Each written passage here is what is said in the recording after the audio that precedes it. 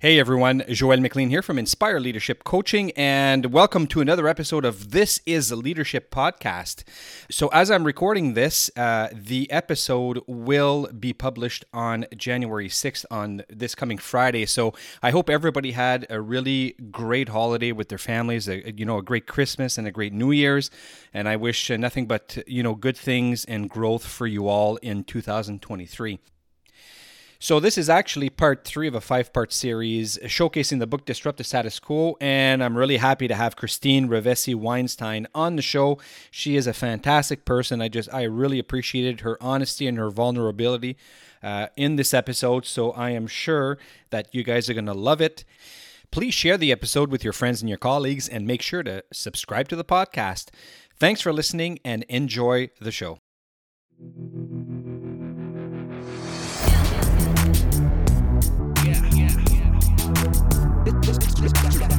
Hi, everyone, and welcome to This is Leadership, a podcast dedicated to bringing you insightful conversations with leaders that inspire us to be better and to go further. I'm your host, Joel McLean, and I am very excited to have you here with us today. Now, let's get to today's episode and get our leadership on. Hi, everybody, and welcome to another episode of This is Leadership, your intersection between growth and leadership. And today, folks, continuing on the study of the book Disrupt the Status Quo, or conversations based on the book with the authors, I am so happy this part 4 episode here today to welcome Christine Ravesi-Weinstein. Did I say that right? You did. Christine Ravesi-Weinstein, right on. So Christine is currently serves as a high school assistant principal in Massachusetts, U.S., and has previously worked as a high school science department chemistry teacher right here, Christine, by the way, science department chair for 4 years and classroom teacher for 15. Diagnosed with anxiety and depression at 23, Christine began her journey towards mental wellness. She began a nonprofit organization in June of 2017 aimed at removing the stigma of mental illness and promoting physical activity, love that as well, as a means to cope with anxiety. As an avid writer and educator, Christine became passionate about bridging the two with her advocacy for mental health. Since March of 2019, she has had numerous nationally published articles, including the #1 most read article of 2019 on eSchool News. She has also published articles with District Administration, the Teach Better Team, Tech and Learning, and also Smart Breathe. But let's not forget here, Christine, that you are also an author. Many books, a few books anyways. So you are the author of the books Anxious, as well as Fighting Your Inner Voice. And of course, for everybody that's watching on YouTube, Disrupt the Status Quo. And this is the one here that we're going to be talking about today. So Christine, excellent. It's a pleasure to have you here. Welcome to the podcast. Thank you so much. I appreciate you you doing this. It's an honor to be here. And, I think every time I hear the book mentioned or you talk about my co-authors, I kind of wonder how I got, connected with such an amazing group of educators and how they asked me to be a part of their project. It's really humbling. Sometimes I'm like, it can't possibly be real, but I guess it is. Absolutely. So. And you know what? I'm a firm believer of providence, right? Things happen for a reason.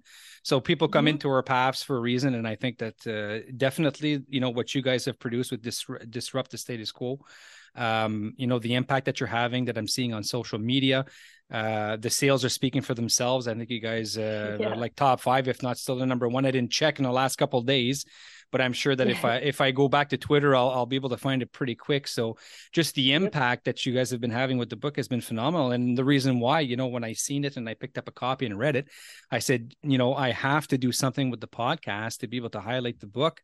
And so here we are, part 4 of the 5-part series. So you are the last author to be interviewed on the podcast. And then hopefully we'll be able to get everybody together for one final show and one final recording, and then get a few last thoughts and go with that. So it's really good to have you here, Christine. And And it's great getting to know you as well. We were talking before Yeah. we started recording how, we're hockey people, both our kids are elite hockey players and mine were. And we're talking about how, how time flies. It doesn't seem like it does when we're in the moment, but at some point, and you said you were starting to notice how, as they get older, it seems like, they get a little bit further away and we struggle to find, more time or quality time to be able to spend with them. But the kids sure do keep us busy, don't they? They absolutely do. I mean, I might be able to write 10 more books if I didn't have kids, but I think that would get kind of lonely. Oh my um, goodness. Absolutely. but yeah, they're awesome. They keep me grounded, which is wonderful, and they make me not sweat the small stuff. Yeah, So there's something exactly to be right. said about that. And we're going to Hmm. talk, about that actually a little bit further. One of the Yeah. things that stood out to me is actually, how kids perceive the world and how when we get old, we'll get into it there. I don't want to spoil Yeah, it for everybody absolutely. that's listening to us. So I read a little bit of your biography, Christine, but Hmm. and we know that the kids are in sports, and you do have some children. So why don't you tell us a little bit more about yourself? Maybe your two children, their names and their ages, and Okay.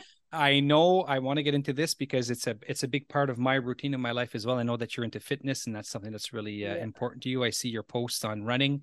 So tell us a little bit more Yeah. about yourself so that the people listening to us today can Yeah. get to know you. Yeah. So, professionally, I think that you did a great job with the intro, really summed me up. I'm right now, this is my 20th year in education. That seems Wow. to surprise a lot of people. I spent the first 15 as a teacher and department head towards the end. And then Yeah. this is my fifth year as a full-on administrator. When I started being a full-time administrator back in 2018, I met my co-author, Dr. Matthew X. Joseph. Okay. And we took to a really good friendship kind of right off the bat. We had a lot in common. And, he knew about my nonprofit. And he was the one that was like, hey, have you ever thought about like taking what you do in your nonprofit and like writing about it from like an educational Hmm. lens and like how you can service kids with anxiety and education? And I was like, people want to read that stuff? Like, I'm not really sure. And so Hmm. he kept Yeah. kind of like pushing because he was already doing a lot of that stuff outside of his day job. And so he really encouraged me to take a risk, which has become sort of Hmm. my tagline. And so I started writing, and as he will attest, my success is not common in that most people when they start writing they don't get as many articles sort of picked up for publication Yeah. right Yeah. away, and so I would get discouraged really quick, and he would always have to remind me like, you've already accomplished way more than some people have been doing this for years and they've not landed a book deal or whatever. So Yeah. Yeah. that's kind of like how my journey into that's like my professional life. My Hmm. personal life, you talked a little bit about it, diagnosed with anxiety in my early 20s. Yeah. Yeah. It's not that I didn't have it prior to that. I clearly did. um, in both the book Anxious and Fighting Your Inner Voice, I talk a little bit about that anxiety as a youth. Hmm. um, and yeah, I really struggled with kind of like my identity and who I was, and weird things. Well, not Yeah. weird, but things people don't talk about, like concepts Yeah. of beauty and concepts of, athleticism and these kinds of things. And I kind of eventually landed on my feet, which was quite the journey. I met someone at my first job. We got married, two beautiful kids, which you mentioned. My son is 9. His name is Nathan. My daughter is 6. Her name is Rory. Um, and I spend a ton of time with them. I work out a lot. I like to write, do these kinds of things. That's really like kind of me in a nutshell. I'm not too complicated. I'm a pretty straightforward, simple person. I think my thoughts get a little complicated, which Yeah. Yeah. fuels Yeah. the anxiety, right? But like, in terms of what I need to feel myself, which has taken me 42 years to figure out, Hmm. and that's Hmm. part of the journey. Hmm. What I've discovered is it's really straightforward and simple. And I think that's what I talk about in the work that I do. Yeah. And I think it's simple, but I think it resonates with people because we feel like it needs to be more complicated and it really doesn't. So, Yeah, we do that to ourselves. That we always tend to overcomplicate things, overthink. We keep looping in these yeah. thoughts, and Hmm. So I can understand that definitely. But, being diagnosed, of course, you had to make sure that you started putting in, the processes and the habits that would be, that would help you, overcome, some of those obstacles. Yeah, And and it's not the same for every person, that's right? right. And That's right. so that's the journey. It's like, okay, I've got this. I know what it is. How do I get to a place where I can live a successful life where, I can be challenged and not succumb to the anxiety, and I can still get out there. I mean, it's not been a smooth road and there are still Yeah. bumps, but to be able to figure out what works for me, and sharing my story is actually one part of like what I need. I think, when you live in it and you don't share it, it festers, right? Absolutely. And Absolutely. so like, I like helping others because I want others to be helped and be successful, but there's also a self-serving part. Like that's part of my coping as well. I love that because it's, I'm listening to you talk, Christine, and it's basically like, when I think about my own growth journey, right? It's putting in processes, putting in the right habits, Yep. and meeting the right people and surrounding myself with the right people. And I'm hearing a similar process because really, okay, you're diagnosed with anxiety, right? But at the same time, is you're putting these things into place, and you're exercising, and you're working on that growth mindset. You're taking risks. You're telling your story. Those are all parts of the Yes. intentional things you're putting into place, not only to help you manage that that anxiety, but also to help you grow. Yeah. Yeah. I mean, people ask me like, so should I go on medication? Should I do therapy? Do you think I should walk every day? I'm like, look, like I do all those things. Like Yeah. I'm medicated. I do therapy once a week Yeah. still. Yeah. My friends make fun of me because my routine, I'm so strict with my routine. Like write down the same time I wake up every day, my exercise routine, when I eat, what I eat, the time I go to bed, how much water I drink. Like people are like, why are you so, I'm like, because if I veer off, like if my physiology is off, then my emotional health becomes off. It's Yeah. so interconnected. Yeah. And so I tell people like explore all the options because it's a cocktail of things. And it's not going to be any one thing. You got to try things and see what that cocktail is and what works. Exactly. And sometimes with time that cocktail can end up changing as well. So, some Yeah, things can that's work the other now, thing. but Like, maybe later it won't. So I think it's a great yep, segue into the first, we're going to dive into the book now, Disrupt the Status yep. Quo. Ooh, here it is again for the people that are watching on YouTube. So in the introduction, and it comes back to a little bit what you were talking about, when you were struggling with things through high school, when it came to, how you looked and things like that, and Yeah, how you thought people were perceiving you. In the yep, introduction, you talk about, desire, how we fight the desire to be accepted and versus the desire to be ourselves. I thought like that jumped out yeah, at me because I thought of my first year as a principal way back in 2006. I've been a school principal since 2006.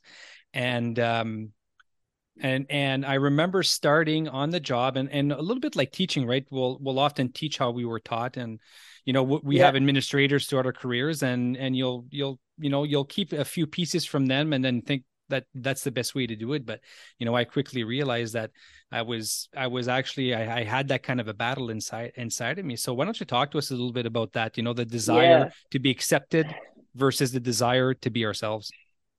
So when I was young, it was actually really like superficial. Okay. Growing up, I was a complete tomboy, right? I Yeah. had three older brothers. I was an athlete. I grew up, in a household that I think maybe at the time we were considered like middle income, but like we really weren't. We weren't impoverished, but we didn't have a lot of money. So like I got hand-me-downs. Well, I had three older Yeah. brothers, so Yeah. I'm wearing like Boston Celtics t-shirts with Yeah. like Larry Bird on it, right? Yeah. Anyway, so I had very short hair when I was a little kid. Yeah. Yeah. I just that's what I did, and so I got teased and made fun of a lot. because of the way I looked. And because I was a tomboy and, you know, she's gay, you know, she wants to be a boy, all the things that like are just awful. And so by the time I got to high school, I couldn't stand kind of the bullying anymore. So I grew my hair out because I felt like that's what I needed to do to be accepted. So very superficial thing, but for me was very symbolic, right? So I grew my hair out and I had long hair up until senior year in high school. And I hated it. I hated it because it's not who I identified as. Like it just wasn't how I felt. So like I kind of cut it a little bit shorter and I did this kind of like bob thing through college.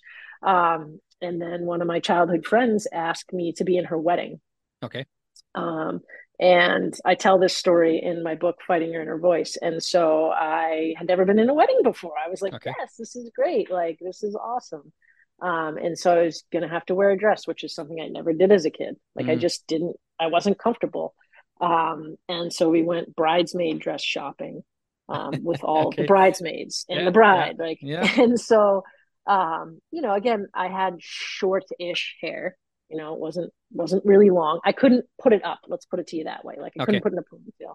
So it wasn't like the big 80s hair there. It was no, more it Bobby 90s like, there. So, yeah, it was like to here. I could like pin it back, but like there was no ponytail that we had. Okay. And so, you know, she said a really, really awful thing to me in the car, where she said, you know, Christine, can you grow your hair out? Because all the other bridesmaids are going to have like this updo thing. Wow. And you won't be able to. And then she called me, something very homophobic after that.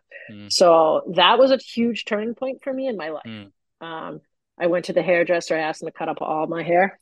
So now I have a complete short haircut, and I've had it ever since. That was, God, I couldn't remember the exact date. I do remember it was April, probably of like 08.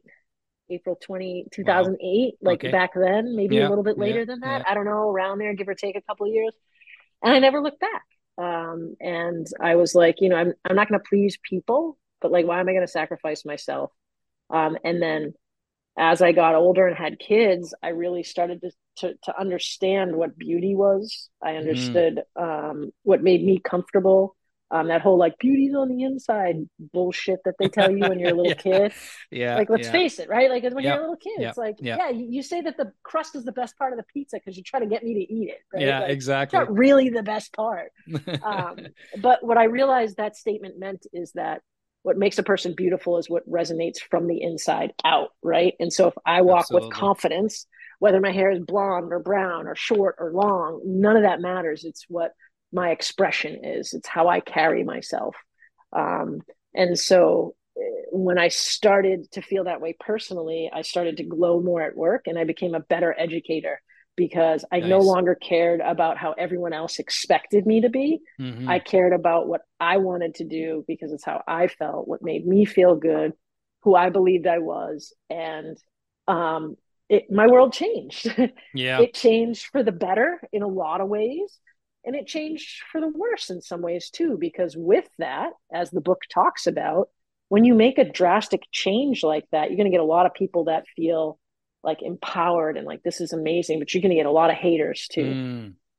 And that's why we often don't do it, because we worry about the backlash. And there was a lot of backlash for me, but I kept going, right? I kept going forward. And I'm really happy that I did, because obviously, I mean, it sounds trite, but I wouldn't be where I am now if I didn't. If I was still a brown-haired, long-haired girl, you know, like no makeup, just, you know, not wearing heels to work. If I was that person that I was 25 years ago, we wouldn't be talking right now. I know that for sure. Yeah. You know, often it takes, it takes an event, for us to realize, to shake us up or just to make a decision and say, you know what, I need to stop this and I need to be myself. And it's, first of all, it's way too much work not being yourself. You know what I'm saying? It's so much work. It's too stressful. Much work. Yeah, exactly. It's too much work and too much worrying. But it's so true when you say that, you know, often we won't take a risk or we won't do something. And I can think of some things right now that are going through my mind throughout my career as an educator, not just a school principal, but as a classroom educator as well, of things that I didn't try, out of fear of what people would think or the impressions are. And when you actually think about it often, and this is a great question for the people that are listening, I want you to think about whenever, there was a time when you would have wanted to say something or do something, but you were afraid of the reaction. Now, the reaction, the people that would have given you backlash, what is the percentage of those people? Like, is it, because in my experience, often it's like it represents about 2%, the ones that speak the loudest and have the biggest personalities. It'll feel like there's 25 of them, but it's actually a minority, right? So often, when we think through it and we're like, you know what? If I weigh the pluses and the minuses, not only am I losing out, but maybe by not, going forward or being myself or, proposing something in the long run, a whole bunch of other people that surround me are gonna miss out. Yeah. Yeah, you're absolutely right. It's it's one of the things we talk about, perception, right? The perspective that you have on things. One of the things for me through therapy, early on when I started therapy, that my therapist said to me, that I'm like, damn, like that, we're so worried about what other people think of us. Yeah. We're so worried about it, right? Like, it's just a natural fear. We want to be loved and accepted, right? We're social beings. That's right. But what we don't realize is that while we're sitting there so worried about what everybody else thinks because we think they're thinking of us. No, they're not. They're thinking of themselves. They're just as worried about what everybody thinks of them. They don't have time to worry about you, right? And I was like, oh my God, I think you're right. I think you're absolutely right. And so like, that was a turning point for me where I'm like, why am I putting so much stock in what other people think when all that, I got to live with me. That's right. Right. What do I think? And it's not easy. I mean, we talk about it like we've got it all figured out. And that's, I still have my moments of complete self-doubt and, lack of confidence or whatever it might be. I had some today.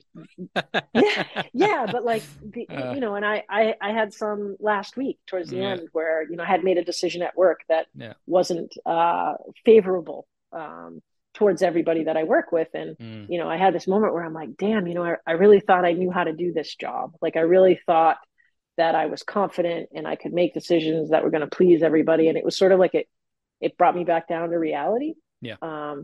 But what made the difference for me was to be able to sit with my boss and say, yeah, I made that decision. This is why, given what I knew, this is why I made the decision. I stand by it. Yeah. But I also understand your perspective. And next time that will weigh a lot more in my decision making. And my boss was like, okay, that's really what we want to hear. So yeah.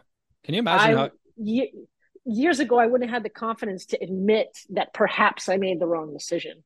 But now it's like so much easier to be like, yeah, maybe I did make the wrong decision because there's other perspectives than my own. Yeah, well, exactly right. And heaven forbid if we never made any mistakes, I think life would be pretty boring. That's for sure. We wouldn't be we wouldn't be working in the buildings. We'd be working because if we knew everything right off the bat when we're born, there wouldn't be any schools. But it makes me think what you're saying. How you have to do it for you first, right? It's the same concept as the oxygen mask in the plane, right? If that oxygen mask drops, you got to put it on you first, right? Before you can help other people. And the same goes with your happiness, same goes with your growth, same goes. And I think that one of the reasons why we have that guilt or we have that inner struggle is because we want to please, right? We want to please others. We want them, you said it, we want them to be happy. We want them to be comfortable. We don't want them to feel awkward and all this stuff, but it starts with us. You got to put that oxygen mask on yourself first, right? Before you do it to other people. Right. And I'm the one that's got to lay my head on the pillow at night. Right. And so exactly. As long as I can explain my rationale, and as long as I am able to say, like, I totally see your perspective, like, I'm okay with that. I'll, consider it next time. I'll make a better, a different decision next time. I think that's really all anyone can ask of us. Right. Like, I don't think anyone else is expecting perfection from us. I think we expect it from ourselves, but we project that. We're like, well, you expect me to be perfect. No. I'm expecting myself to be perfect and I need to give myself grace.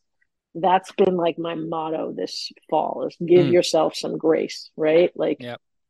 it's okay to not have it all figured out. Yeah, yeah, and I think in a sense, and you guys touch on it in the book. I think we're the part of it is we're programmed like that, right? We talk about school and this thought about, and that's in the failure part as well. I think of the book. Yeah. We're going to get into that now, where what is it about school that makes us think that we should know how to do something after seeing it once. I'm paraphrasing. Yeah. That's what you wrote in the book, Yeah. Yeah. Yeah. Yeah. That's what and I was that's writing what you're about. talking about. So we grew up and we went through that system as well. So I don't know if we were a little conditioned that way a little bit, and now we're realizing different things as we get older and we experience different things and we connect with different people that make us see different points of views. But it's interesting that you're talking about that and how if we're realizing it now as adults and we're in the school systems, well, should we make our students wait till they're 43, 50, you're Yeah. going to be 50 to realize it, or should we help them realize it before? I know. I mean, like I think of like my childhood and everything about my childhood was trying to avoid failure, Yeah. right? Yeah. Like in school, in sports, everything. But like everything about adulthood is failing and trying to pick yourself back up. Like it's the exact opposite, right? Like, in the book I talk about the analogy of learning how to ride a bike, Yeah. right? Like Yeah. if That's when right. we learn how to ride a bike, we did it like in school, we all would have gotten on the bike, failed, and never picked up the bike again. Yeah.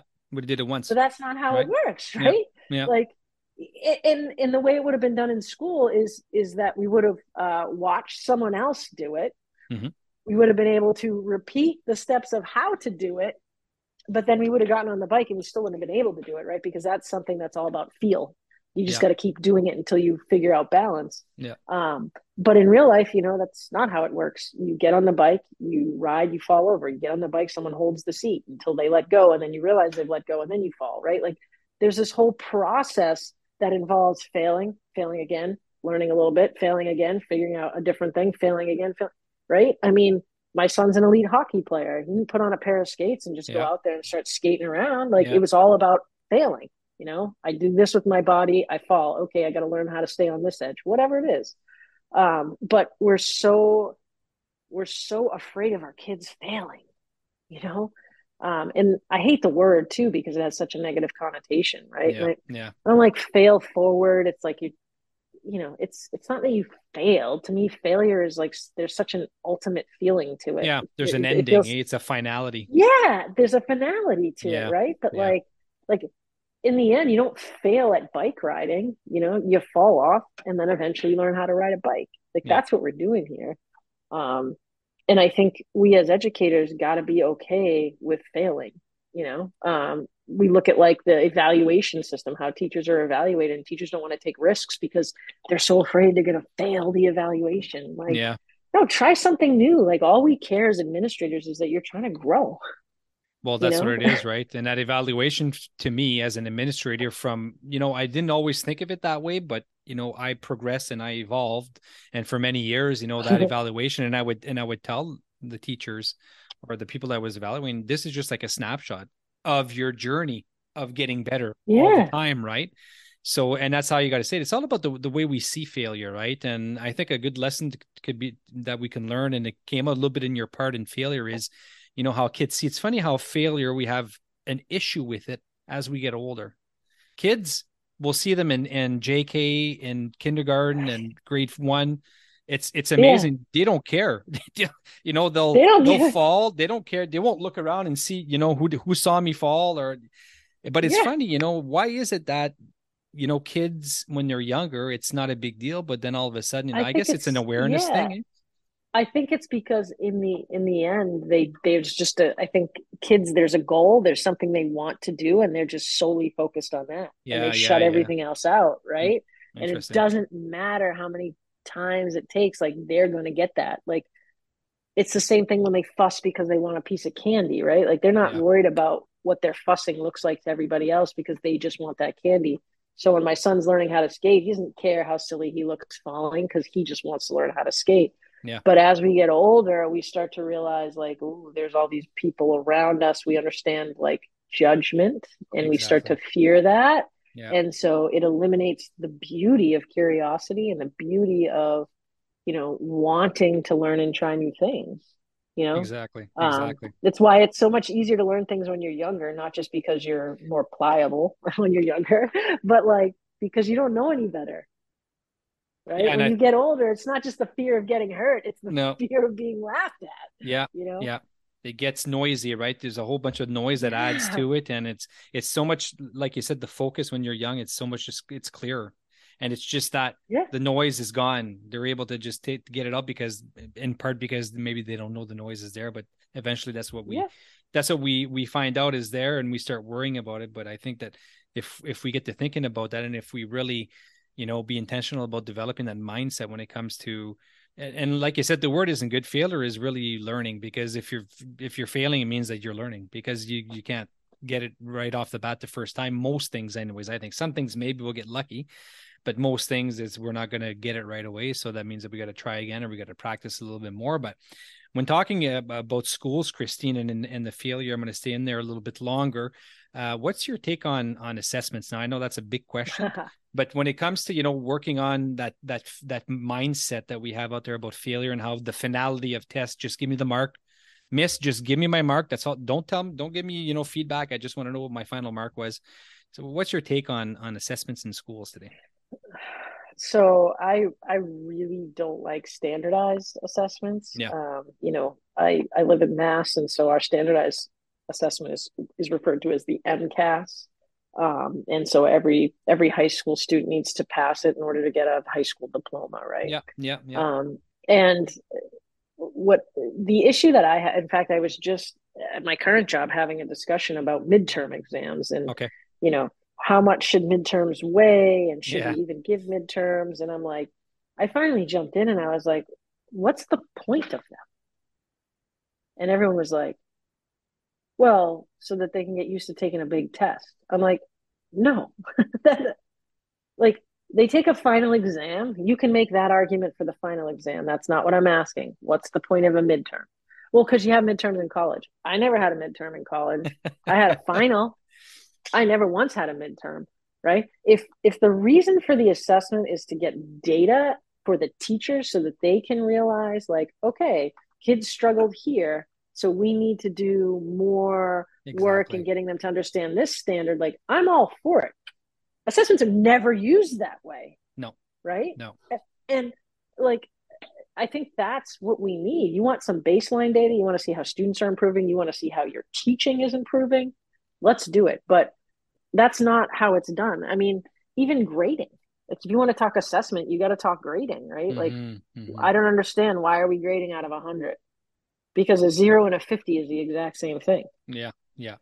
So what's the difference between a 0 and a 50? Like, Yeah. it's just whether the kid is mathematically out of it or still in it, right? Yeah. So Exactly. like, it's all just, it's still subjective.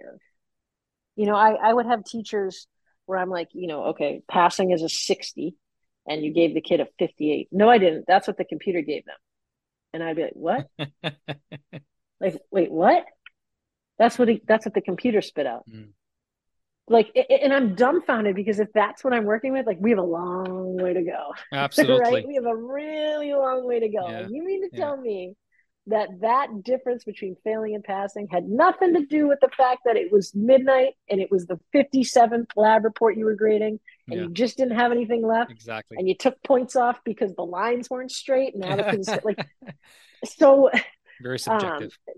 yes, even numerical grading is very, very, very subjective, right? Mm-hmm. Mm-hmm. I talk a little bit about failure in my AP class that I taught, my science course, and I Yeah. talk about specifically like how I conducted labs, right, Yep. and Yep. experiments and such.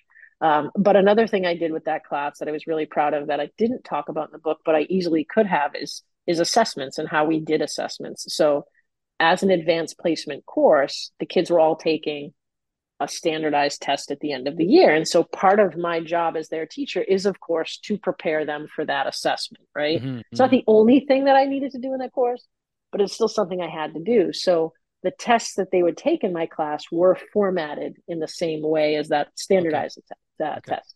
So they would take the test. And then after, they would come and sit down with me one-on-one, and we would go over every single question they got wrong. And instead of just passing back in what a lot of teachers might call like test corrections, because they don't learn anything from that. They just go to their classmate and they're like, what was the answer to 8? They're Yeah. like C, they write down C and they Yeah. pass it in. Like, so I would make them come after school and they'd sit and we'd talk about each one of them. Okay, Mm. so number 8 you got wrong. Why? And they'd be like, well, so I was thinking about it like this, Mm. but now I understand that I should have thought about it like this. And the answer is this because of X, Y, and Z or whatever. And I'm like, awesome. That's great. Right. You know the standard now. You've Mm. gotten it. And so their grade was a mix of how they did the first time and then how they Absolutely. did when they sat down with me. Right. Um, and that was an eye-opening experience as an educator and also for my students. My students stopped fearing tests. Mm. They actually looked forward to the time they would spend with me after school talking about their exams. It's where they learned the most. Um, it was really eye-opening for me. And then it got me thinking, like, how can we do something like that in schools? Because it's so time-consuming, right?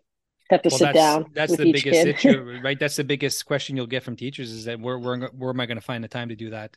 But there is, I know some teachers that do it and they've got classrooms with, 30 kids, 28 kids. So I think it is possible, maybe not all the It time for is. every student, but I think it is possible. And what you're speaking to, Christine, is competencies. That's what you were working on with your kids. And the biggest question, our school board, we're working with an expert, and we're talking about evaluation. We're talking about direct instruction and stuff like that. And I think the biggest questions the biggest realization that I've made in the last 2 years, I'd say is what is the test? And you mentioned it, right? Is it really a reflection of the student's learning from where he's at to where he is now? Or is it a Mm-hmm. reflection of what I taught and what the student is able to just spit back out at me on a test? Right, right. Right? Until you know what the objective behind the assessment is, you're never going to get the assessment right. Yeah. Right? Like you have to know why and what you're testing in order for it to be effective. Yeah. And it's amazing when you get a group of teachers in a room and you ask them, they can't agree. Yeah. Like Yeah. they Yeah. all are going to say something different. Well, we're doing it for this reason, we're doing it for that reason, or for this reason. You're like, what? Like, if we can't even decide why we're doing it, why are the kids going to buy in? Yeah, exactly. And that comes to, you were talking about in that chapter, the failure chapter, problem solving versus problem answers, right? And I think it comes down to Yeah. developing those competencies and those processes. And to get back to the comment of we're getting them ready for college and university, it's funny because that expert, that we're working with that I just mentioned, he's actually a Yeah. university teacher. So Okay. we met So there you go. with our high school teachers, and he just told them straight out. He debunked that. He said, "Listen," he said, "when the kids are coming into university and college, this is what we're looking for. We want students that know how to organize themselves. We want students that Mm-hmm. can timetable. We want students that are able to prioritize things. But so he's naming off all of these competencies and not necessarily the content. We know that they're getting content." Are they going to Yeah. remember everything that they learned? Most likely not, because it depends on how you taught it. But these are the things we're looking for in our students is based on competencies. Are they able to, do they know how to study? Do they know how to Right. make a lunch because they're going to be in residence or whatever, not at home and fending for themselves? Do they know how to take notes? Do they know how to, it's these are the things that they're looking for in post-secondary and not necessarily these content elements in Right. a test or final Exactly. exam. Well, because the content element, if you can do all those competencies, then you can conquer any content element, right? And that And follows you like, your whole life, right? right. And, in the book, I talk about the unit circle and how Yeah, I would yeah, always get yeah, into it with my students yeah. about the I love that damn one. unit circle, right? Yeah. Like that, like, and I tell them, like, I was as high achieving a math student as you can possibly get in the secondary level. And I don't know any of it.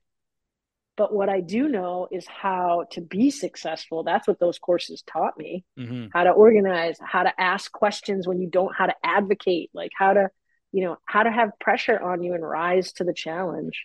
But kids they don't understand that. They're like, nope, I got to know what the cosine of 3 pi over 2 is. Yeah, yeah, yeah, Okay. yeah. And having kids memorize things they can just look up is still something I don't understand. Like, why do chemistry teachers test kids on the periodic table. Yes, yes, yes, yes, yes. Like it's a table that you can look up, like that. There's a really big one on the wall in the class. Right. It's like, Like I don't understand. Like, why yeah, are we yeah. memorizing these things? Well, you should really know 1 through 18. Well, yeah, but the more you use it, then you just remember it because you're You'll using it remember it. all the time, all the time, all the time, right? Like Exactly. you have to sit there and rote memorize things. Like it doesn't serve a purpose. Anything you can look up, it doesn't make sense to have to memorize it. Yeah, yeah, exactly. No, that's it's crazy, but you know what? I think that we're making some leeway in the schools for sure when it comes to that. Anyways, there's a lot of Oh, we are, yeah. a lot of conversations around evaluation and competency, developing those competencies, those skills within our students. But if we could jump into the perspective Sure. part of the book, yeah. So, one of the things that really stood out to me when talking about perspective was this, and I love the way that you said it, this obsession of being right. You Yeah. talked about that, how, and I think you had given the example was in politics, right? Where, some people, they have their favorite candidate in their party, but when talking to them, it's just what they say goes, and we don't give a crap about the rest, but we don't care what you think about. I'm right, and that's it. So, what is it with, what are the possible consequences of not having that perspective, or not, wanting to even learn I or think consider other perspectives?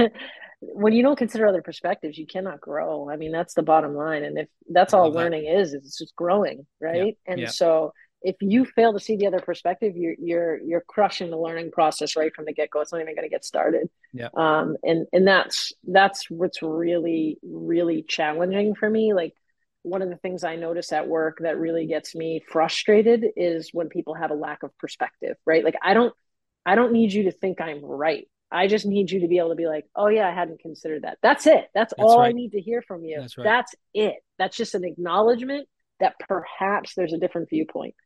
You can still have your own viewpoint, but like you wouldn't want your students or your own kids to make a decision without all of the information at the table first, right? Like, right? Like think about relationships. Like as a parent, Mm. I hope that my son and daughter, before they get into a relationship with someone, they're going to see everything, right? Like they're Yeah. not just going to have like blinders on and be like, Yeah. well, they pay for dinner every time we go out. So that's why I want to be with this person. Like, what? Like there's so many other things that you need to consider, right?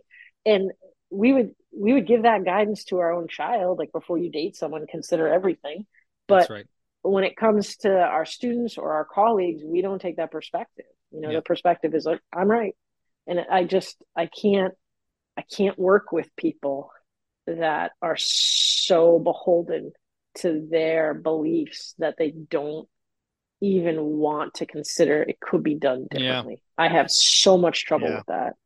That's a lot of closed-minded, right? Closed-minded people that, I've always said, well, maybe not that way, but lately, everyone that I meet knows something that I don't. So even though I can be talking Yeah. about something and I think, and I know I've got the facts, I've got the science that backs it, whatever it is, I can think that I'm 100,000% right. But you know what? I still want to hear that other person out, because they might just say something that'll say, okay, maybe I was right, but this opened my thinking up in a different Yeah. avenue that I didn't think of. But in my opinion, everybody that we meet every day knows something that we don't, so we can learn from them. Absolutely. Absolutely. You're so right about that. I mean, the story I talk about in the book is about my water jug, Yes, like the how water jug. Yeah, yeah, the water jug, which yeah. actually is not currently on the table. It's just right I'm over there on the surprised. No. couch. But but like it's so funny for me because I think that when I sat down to write that section of the book, there had been a lot of recent comments about my water jug because I just started a new Yeah, job. So yeah, like, yeah, yeah. and so I sat down and I wrote it. And now it's been a couple of months since I actually sat down to write it. And I am still getting comments about the goddamn water jug. Like Really? it doesn't go away. It's like every Yeah, new person is like, do yeah, you drink that much water during the day? yeah, I'm like, yeah, oh yeah. my God. Like, and it's so true because I've talked to people who read the book. They're like, that part about if it were coffee is 100% right. If I saw someone walking around with that much coffee, I wouldn't think twice about it, right? That's Like, true. That's true. oh, yeah, I would resonate with it. Like, I need that much coffee, but God forbid the thing that sustains life someone is engaging in, they're a freak, right? So it's, and like when I present it that way, like, well, I work out a lot, and so I got to drink a lot of water. They're like, oh, really? You do? It makes for like the most awkward conversation Yeah. ever. Like, you think we'd be talking about how we were like, conceived. That's how Yeah. awkward the conversation Yeah. is. We're talking about water, people.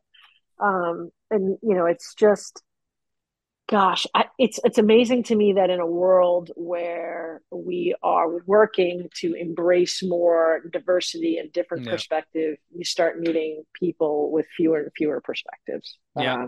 Yeah. It's like it's a big irony. I Yeah. feel like, when I was growing up, there was more openness to perspective than there is now. Yeah, Um, it's we're centered on like it's almost as if we have blinders on and it's really just our world, right? So we'll compare what's going on the outside to us. Well, right. I don't drink a big jug of water like that, so what the heck's going on here? Why are you doing that? So it's that. Oh, and it's awesome when I meet someone else who does the same thing as me. They're like, "Hey, oh my Yeah. God, That's I the big carry a jug celebration too!" there. Yeah, it's like we're You like, guys "Hey, like we cheer found someone the just like jugs. yes, yes," or we'll like compete, like, "How far through your jug are you today?" But Oh, geez, that's funny. it's like we're an anomaly. Yeah, It's yeah, it's crazy, yeah, and it's again. Um, it stops the learning process when yeah. you don't want to see another perspective or you become judgmental about a different perspective, I right? like that. Like just Absolutely. take a step back, consider it. Not asking you to change, but Right. consider it, reflect on it, and maybe you'll be like, Yeah. that makes sense. You'll learn something, right? Yeah. Well, everything to gain and nothing to lose, right? So we might as well hear the Yeah, person out and exactly. they might surprise you. You might end up like Yeah, high-fiving and cheering that water jug with the other person. So yeah, you never know. absolutely. You never know. You never So do. yeah, so that's great, Christine. And there were two elements in the voice section of the book that I want to talk to you about. The Okay. first one was when you talked about, when you were young, and you would get told, that you need to be seen and not heard, and that just Yeah. spoke to me. It just reminded me of the power of of adult words that they can have on the kids, right? So did you want to talk to us a little bit about that? Yeah, I mean, so it's funny because it seems like such like a little thing. Yeah, And I think when I was younger, it upset me when I would hear that, but I didn't understand like the depth or the level of it. And it was only like as I started my journey learning about myself and my anxiety that I realized the impact that that one statement had on yeah, me, as I got older, just having being afraid to speak up, yeah, yeah, because feeling like my voice was not valued, all because of and the thing that's crazy is like I can understand, again, you want to talk about perspective, I can understand the sentiments behind that phrase. mm, Really, it's like we're adults here, we're talking, this isn't a conversation for you, you should go over yeah, there and yeah, play, yeah, right? And so I completely understand that, but because it's said in the tone and the manner in which it is, it makes you feel like you don't have a voice at all. yeah. Um, and that really really impacted me. And you're right, the power of words when you're so young and impressionable, um, at a time where my curiosity shouldn't have been stifled. Mm, It was absolutely stifled. It was a phrase that my mom would say to me. It was a phrase I remember, like at family reunions, right? When the yeah, adults would be yeah. talking, I was like, hey, you should be seen and not heard. Like that was, yeah, it's a tough one for sure. Absolutely. Yeah, Absolutely. I think we need to definitely watch the words that we use because, the kids are listening, yeah, and they'll and the whole problem is not the fact that they don't understand the words, is they don't understand always the context, right? So we'll say it in a way that correct. adults understand because we're an adult, but it can have a whole other And impact on the child. So maybe we need to we, explain to the child a little bit more, the yeah, and we have to remember that kids are very literal, right? Like yeah, very, very literal. yeah, Like my mom used to say to me, like, Christine, put a lid on it. Yeah. which meant like shut up, Yeah. right? Yeah. Yeah. And so I would like pretend to like take something and put it on my head because I was literally putting a lid on it. And so it's very hard. I think of it like idioms if you're learning a new language. Mm. So like, you say to someone like, it's so hot I could fry an egg. Yeah. And they're like, well, why That's would right. you fry an egg outside? Like, it doesn't make any sense. They don't understand that it's just an idiom, right? Yeah. Because when you're learning a new language, you're literal. You take everything literally. And that's the problem with a statement like that, is that to a kid, it's like, I should literally be seen and never heard from. Yeah. Pretty much. And so I think we need to be careful with that. It goes to like not using sarcasm in a classroom, right? Because kids take it literally. It's the same idea. Absolutely. And that can really negatively impact student voice. And student voice is really what makes a classroom hum. And we don't want to do anything to stifle that. Exactly. So, we gotta watch what we say, how we say it, and are we explaining context? But it's funny you talking about student voice. That was the second piece that really stood out to me in the voice section of the book. And it's one of those things where but you don't realize it.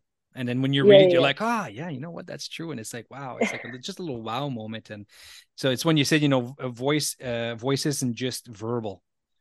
Yeah, it's so true. Yeah, I thought about it, all the times that when we talk about student voice, and we're always thinking, if they're speaking it or a survey, but there's so many other different, formats of student voice. So I thought that was it was pretty powerful when you talked about, student voice is not just verbal, but it's about communication and connection. Yeah, it really is. I mean, we talk about building positive relationships in classrooms and connecting with our students, but, a majority of communication is nonverbal. Yeah. And we've got to, if we're in tune with our students and we really have the relationships and the bonds that we claim we do, then we should be able to tell when a student is off, or we should be able to tell through body language that a student is anxious, or we should be able to tell that a student is dysregulated because, of a behavior or whatever the case may be. And I think, again, we're so sometimes as teachers driven by like, I got to get through this content. I mean, how many times do you hear like, we're running out of time, we got to hurry this up? Yeah. Yeah. Right. Like, well, what's more important, the content or the connection? And we stifle student voice sometimes because of our own voice, and we just like it's sage on a stage. But we also stifle student voice because we fail to recognize and make connections with kids. And those are going to be the loudest voices, is all that nonverbal communication. And I think that more often than not, from what I've seen, it's not that isn't intentionally done. It's really, we've got some teachers that are well intentioned and they think they're doing the best thing, but maybe because we're not reflecting on that, or not stopping long enough to be able to think about what's my impact when I'm doing this in the classroom in terms of voice. We're just not realizing it. Right. 100%. Or like a simple thing like that student that walks into class late, right? And they like are trying to like come in quietly. They don't want to make a scene, and you're like, hey, you're late. Like, okay, exactly. You're not listening to that student voice, right? That student is like coming in coy because they don't want to make a spectacle, and you just made a spectacle. Yeah, exactly. Exactly. So like little things like that, I think we need to do a better job of in a classroom. You're so right, Christine. This has been a fantastic conversation. I'm loving every minute of it. Christine, I'm going to ask you the next question. I asked the same question to all of the authors, and I'm going to ask you now. So, of course, we're talking about disrupt the status quo. What does that mean to you? Disrupt the status quo. That's a good question. For me, disrupt the status quo, it literally means to kind of push the envelope and do things differently than they're expected to be done. So, I say take the risk. It's not about what if it goes wrong. It's about what if it turns out right. Taking the risk is disrupting the status quo. They're one and the same. And so, I hope that people read the book and the stories resonate and inspire them to realize that we're not asking you to make huge change. We're not asking you to take massive risk. But what we are asking you to do is to realize that over the course of every day, we have opportunity to disrupt the status quo. And we need to empower one another to do that, because small changes can make big gains. So that's really what it means for me. That's awesome. Glass half full all the time, Thank right? you. That's the It's gotta that's be. the mindset. That's It's the gotta mindset we be. gotta have. I love it. I love it. So listen, Christine, for the people that are listening to us, how can they reach you if they would want to get a hold of you? So the best way to reach me is through Twitter. My handle is just at Ravesi-Weinstein. They can, direct message me, or they can shoot me an email. It's just cravesi-weinstein@gmail.com. If they have any questions or they're curious about me or my other books, they can just go to my website, which is ravesi-weinstein.com. Everything is there. That's really the only social media stuff I do. As you can tell, I couldn't get my AirPods to work. But you That's did about get it all to I work. can You handle. did get I it to work, did. though. Yeah, I needed That some was serious awesome. guidance. But I that's really all I can handle. Being a single mom and the full-time job and stuff. I can't. All these people that are on like Instagram and this and that. I'm like, Yeah. I can't do it. It's Yeah. just too Yeah. much.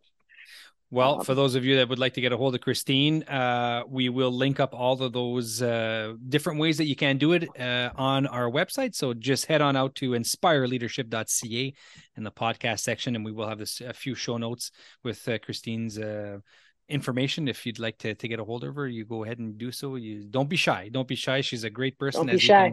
as you can see on YouTube and as you can hear everywhere else and here on YouTube as well. But don't be shy. So Christine, I've loved our conversation. I'm so happy that you took the time to talk with us. I've got one last question for you before I let you go tonight. Go ahead.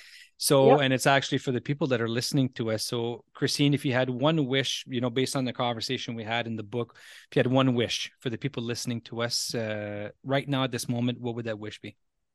Oh my God. If I had one wish for people, is that they were comfortable being themselves all the time, because we can't help kids if we're not comfortable with who we are. So I know that this book for me has been really about sharing aspects of my story where I kind of was like, yeah, this is who I am, and I'm finally comfortable with it.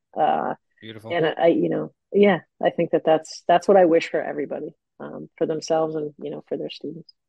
That's great, Christine. Thanks. And, if you haven't had if you did not get a copy of your book, get on Amazon. It's available everywhere. So Disrupt the Status Quo. I will link it also to the show notes. So you'll be able to click it there as well to be able to, get a copy and get to reading the book. So Christine, thank you so much. Hockey mom. I know you're busy. You. So, yes. and VP as well. So I really appreciate it. I'm so happy I met with you and I talked with you.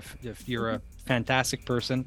I loved connecting with you. I think we've got a lot of similarities and with the families and the sports and stuff. So it was great talking to you and looking forward to, part 5. We talked about that, which will be the last part of the series to get all the authors together. That's my French coming out there.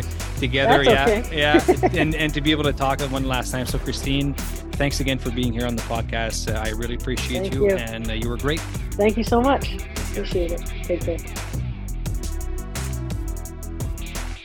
Hi there, it's Joel. I really hope you enjoyed this episode of the podcast and that you were able to find many useful takeaways. Adding value to others is one of the most important actions a leader can take. So please share this episode with your friends and colleagues and on social media. Let's reach out to as many people as we can. Want to connect with me? Well, you can find me on Twitter, Facebook, and Instagram, or you can visit my website, inspireleadership.ca. If you'd rather send me an email, my address is Joel, that's Joel, at inspireleadership.ca. Take care, everybody, and now go get your leadership on.